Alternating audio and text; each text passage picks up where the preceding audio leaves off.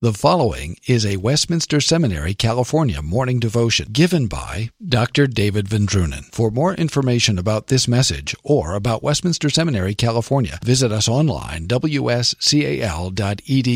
or call 888-480-8474. Online, wscal.edu, or call 888-480-8474.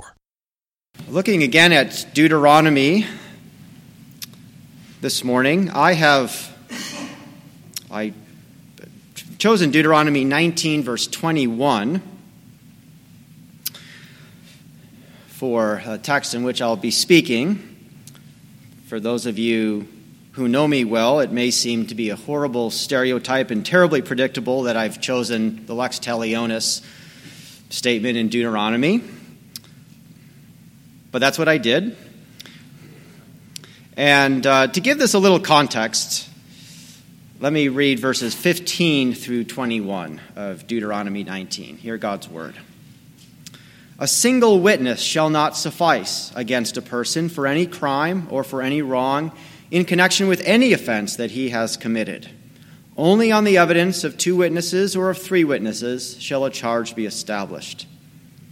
If a malicious witness arises to accuse a person of wrongdoing, then both parties to the dispute shall appear before the Lord, before the priests and the judges who are in office in those days.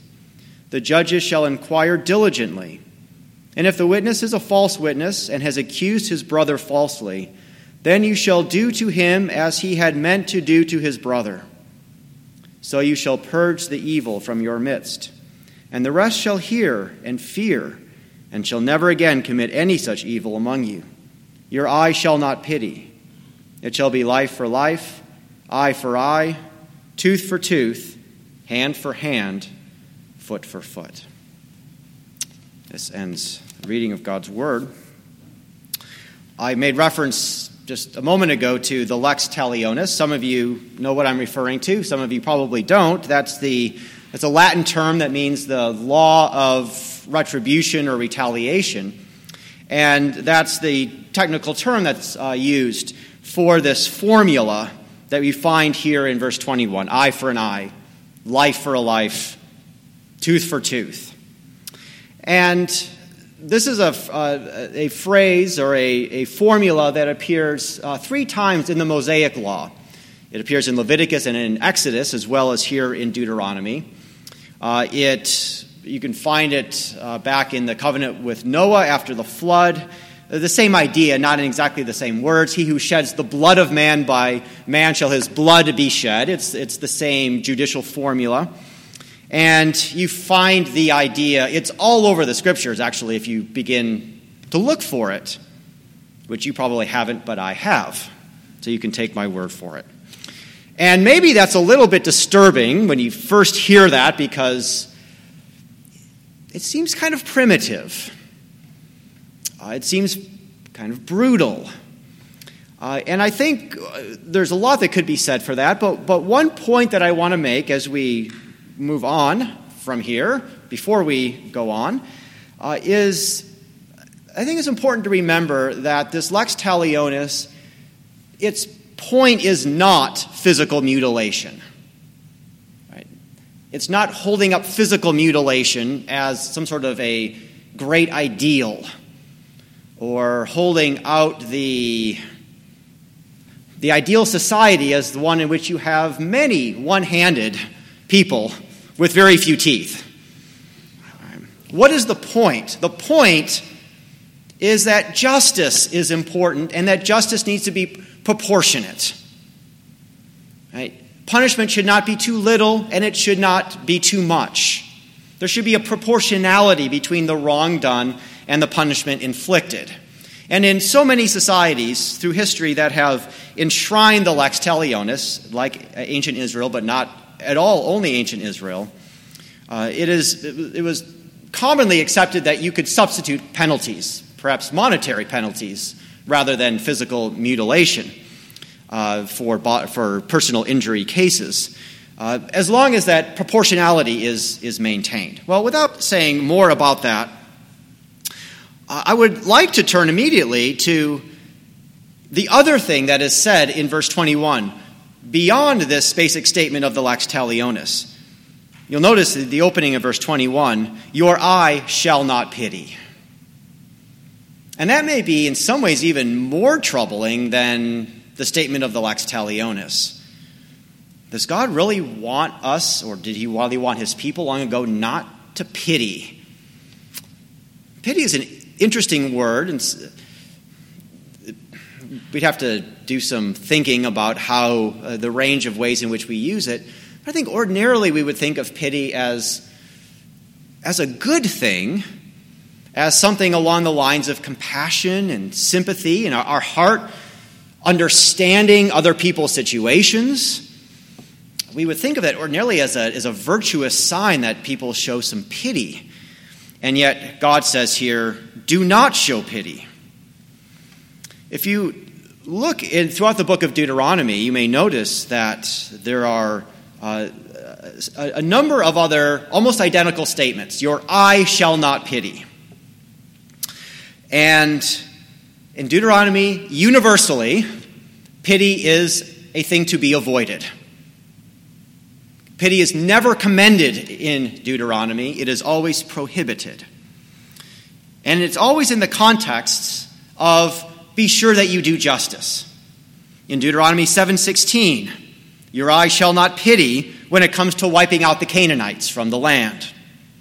In Deuteronomy 13, verse 8, your eye shall not pity when it comes to putting to death those who worship false gods. In Deuteronomy 19, verse 13, your eye shall not pity when it comes to putting to death a murderer.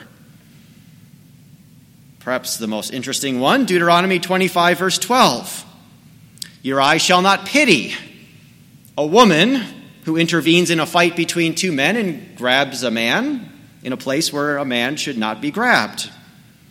Do not show pity.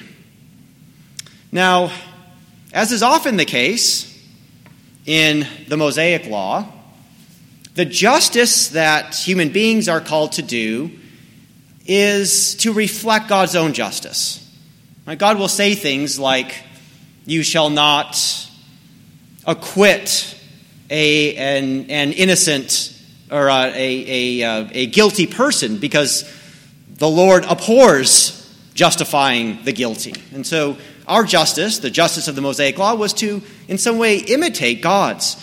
And that actually is consistent here in this case as well, because in many places in the Old Testament, God comes to his people and he says, I will not show pity when I come in judgment. And I think the place in the Old Testament where we find that the most is the book of Ezekiel. It's very often in Ezekiel. God is telling his people, if you think about the context of Ezekiel, this is the time in which God is bringing these curses of the covenant to bear, and the people are being sent into exile. And repeatedly God says, I'm not going to show pity. God's judgment is going to come without pity. I think we can basically say, as we look at so many of these instances throughout the Old Testament, the use of this word, that pity is generally described as the enemy of justice. To show pity in so many texts is to fail to do justice as God does justice in this proportionate way, in this very attentively detailed way. Perhaps an exception that proves the rule is Psalm 72, verse 13, which describes, you remember Psalm 72, describes this coming messianic king. And what is this king going to do? Well, the king is actually going to show pity. He's going to show pity to the poor and the needy and the oppressed. But actually, if you read the context, what you see is he's going to show pity to the people who aren't getting justice but deserve it. In other words, they're victims of injustice. It's okay to pity those who are victims of injustice and not getting justice.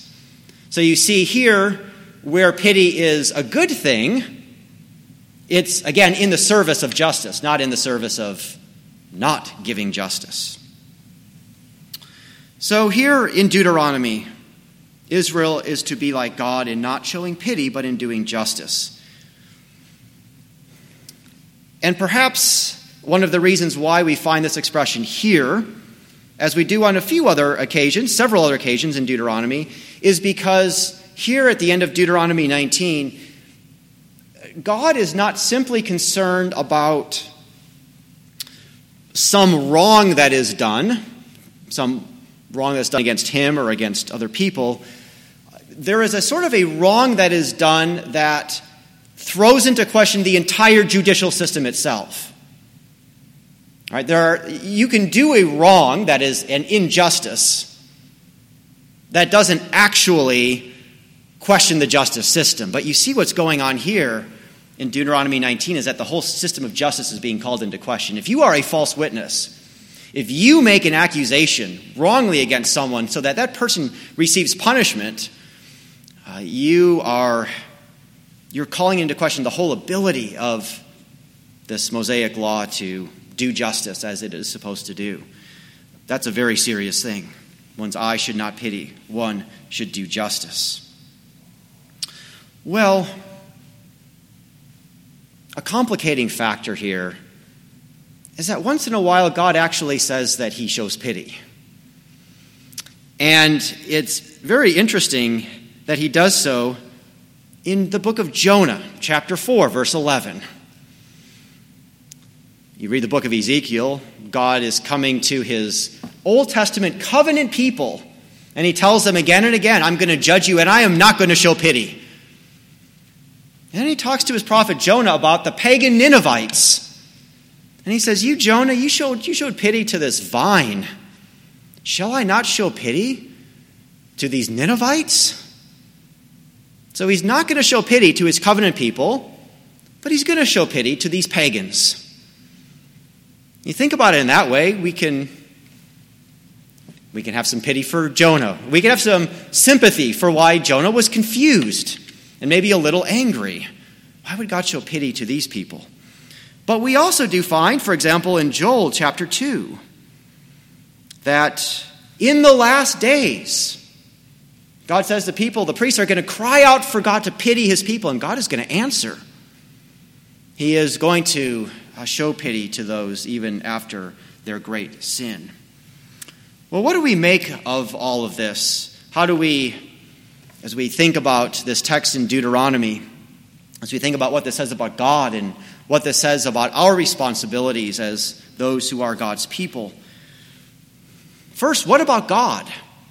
What do we conclude about God? Is God a God of pity in some way?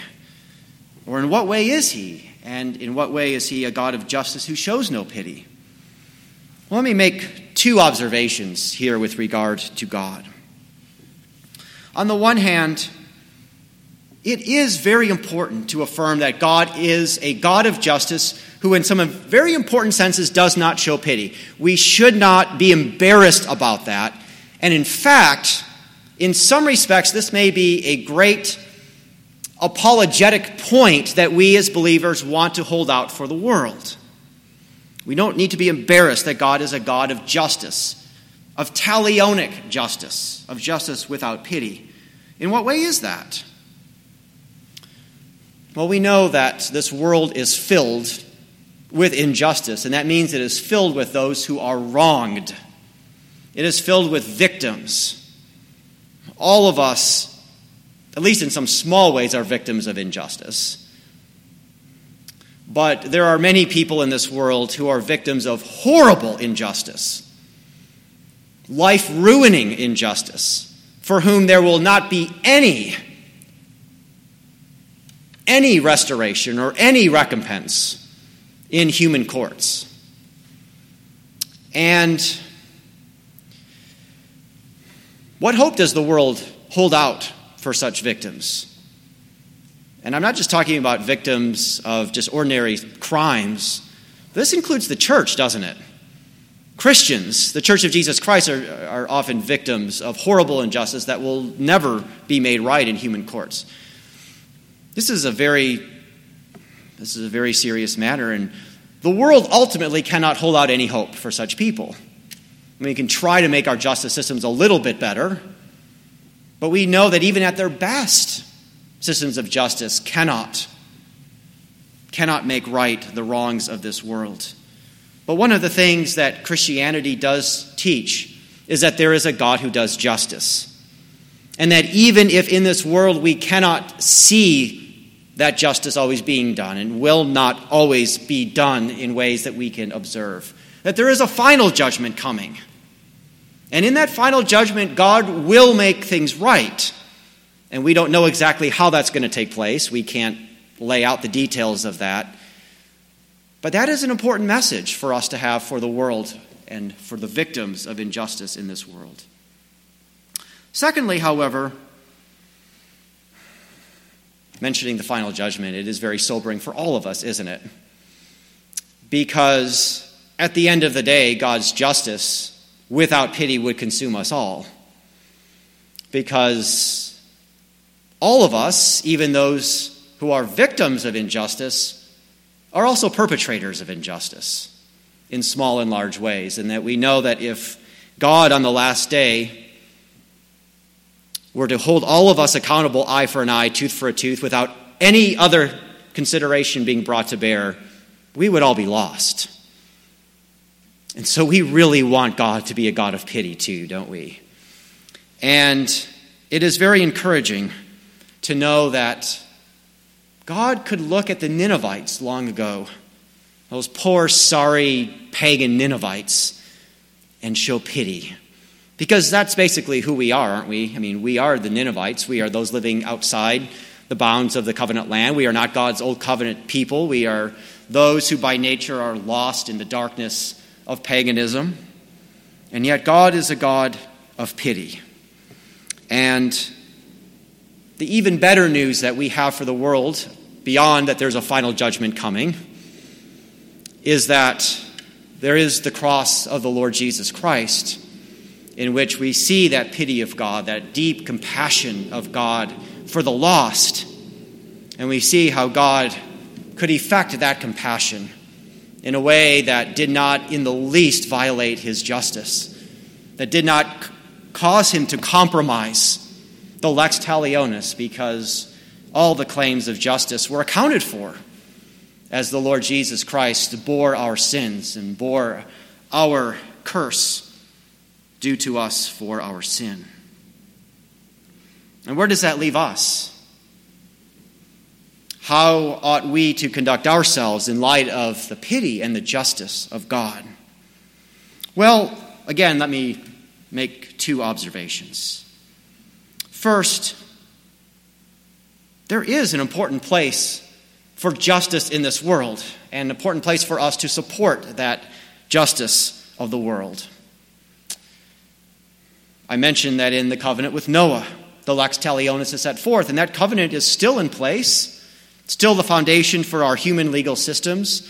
And Paul can confirm in Romans 13 that civil magistrates bear the sword in order to punish evildoers.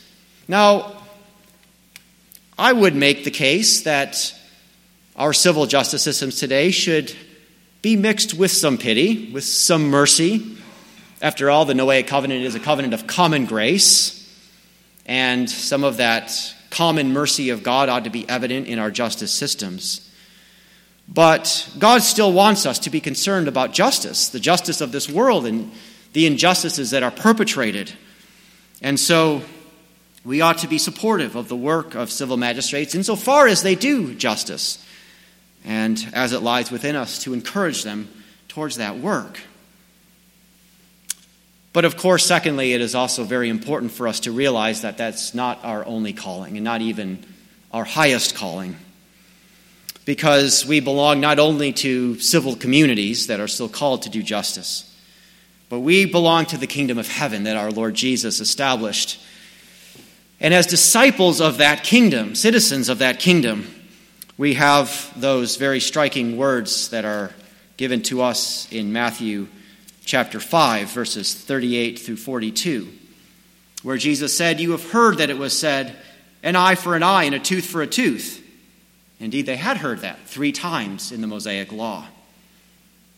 "But I say to you, do not resist the one who is evil. But if anyone slaps you on the right cheek, turn to him the other also. And if anyone would sue you and take your tunic, let him have your cloak as well. And if anyone forces you to go 1 mile, go with him 2 miles. Give to the one who begs from you, and do not refuse the one who would borrow from you. Now, this is difficult. You've heard that it was said, and they'd heard it in the Scriptures. And Jesus says, but I tell to you, and he tells them to do something different.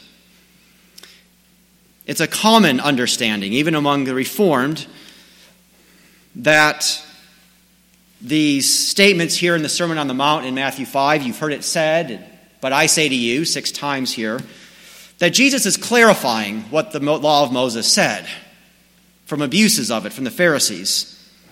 And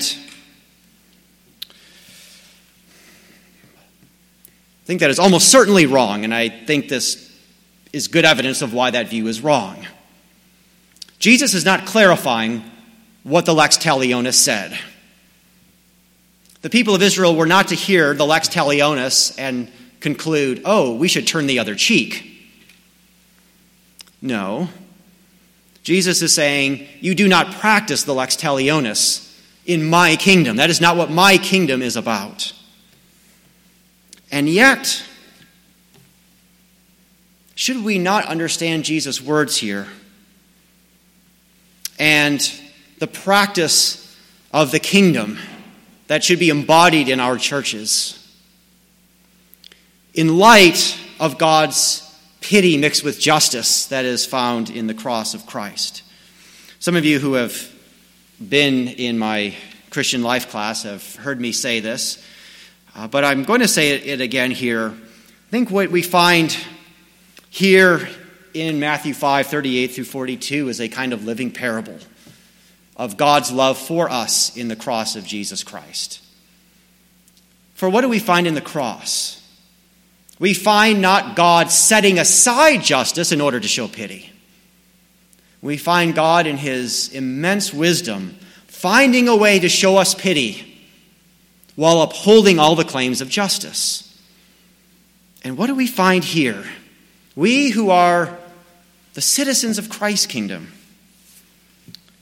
we are called to forsake the lex talionis, but not by simply setting aside justice or ignoring the claims of justice. You see, what did God do for us in Christ?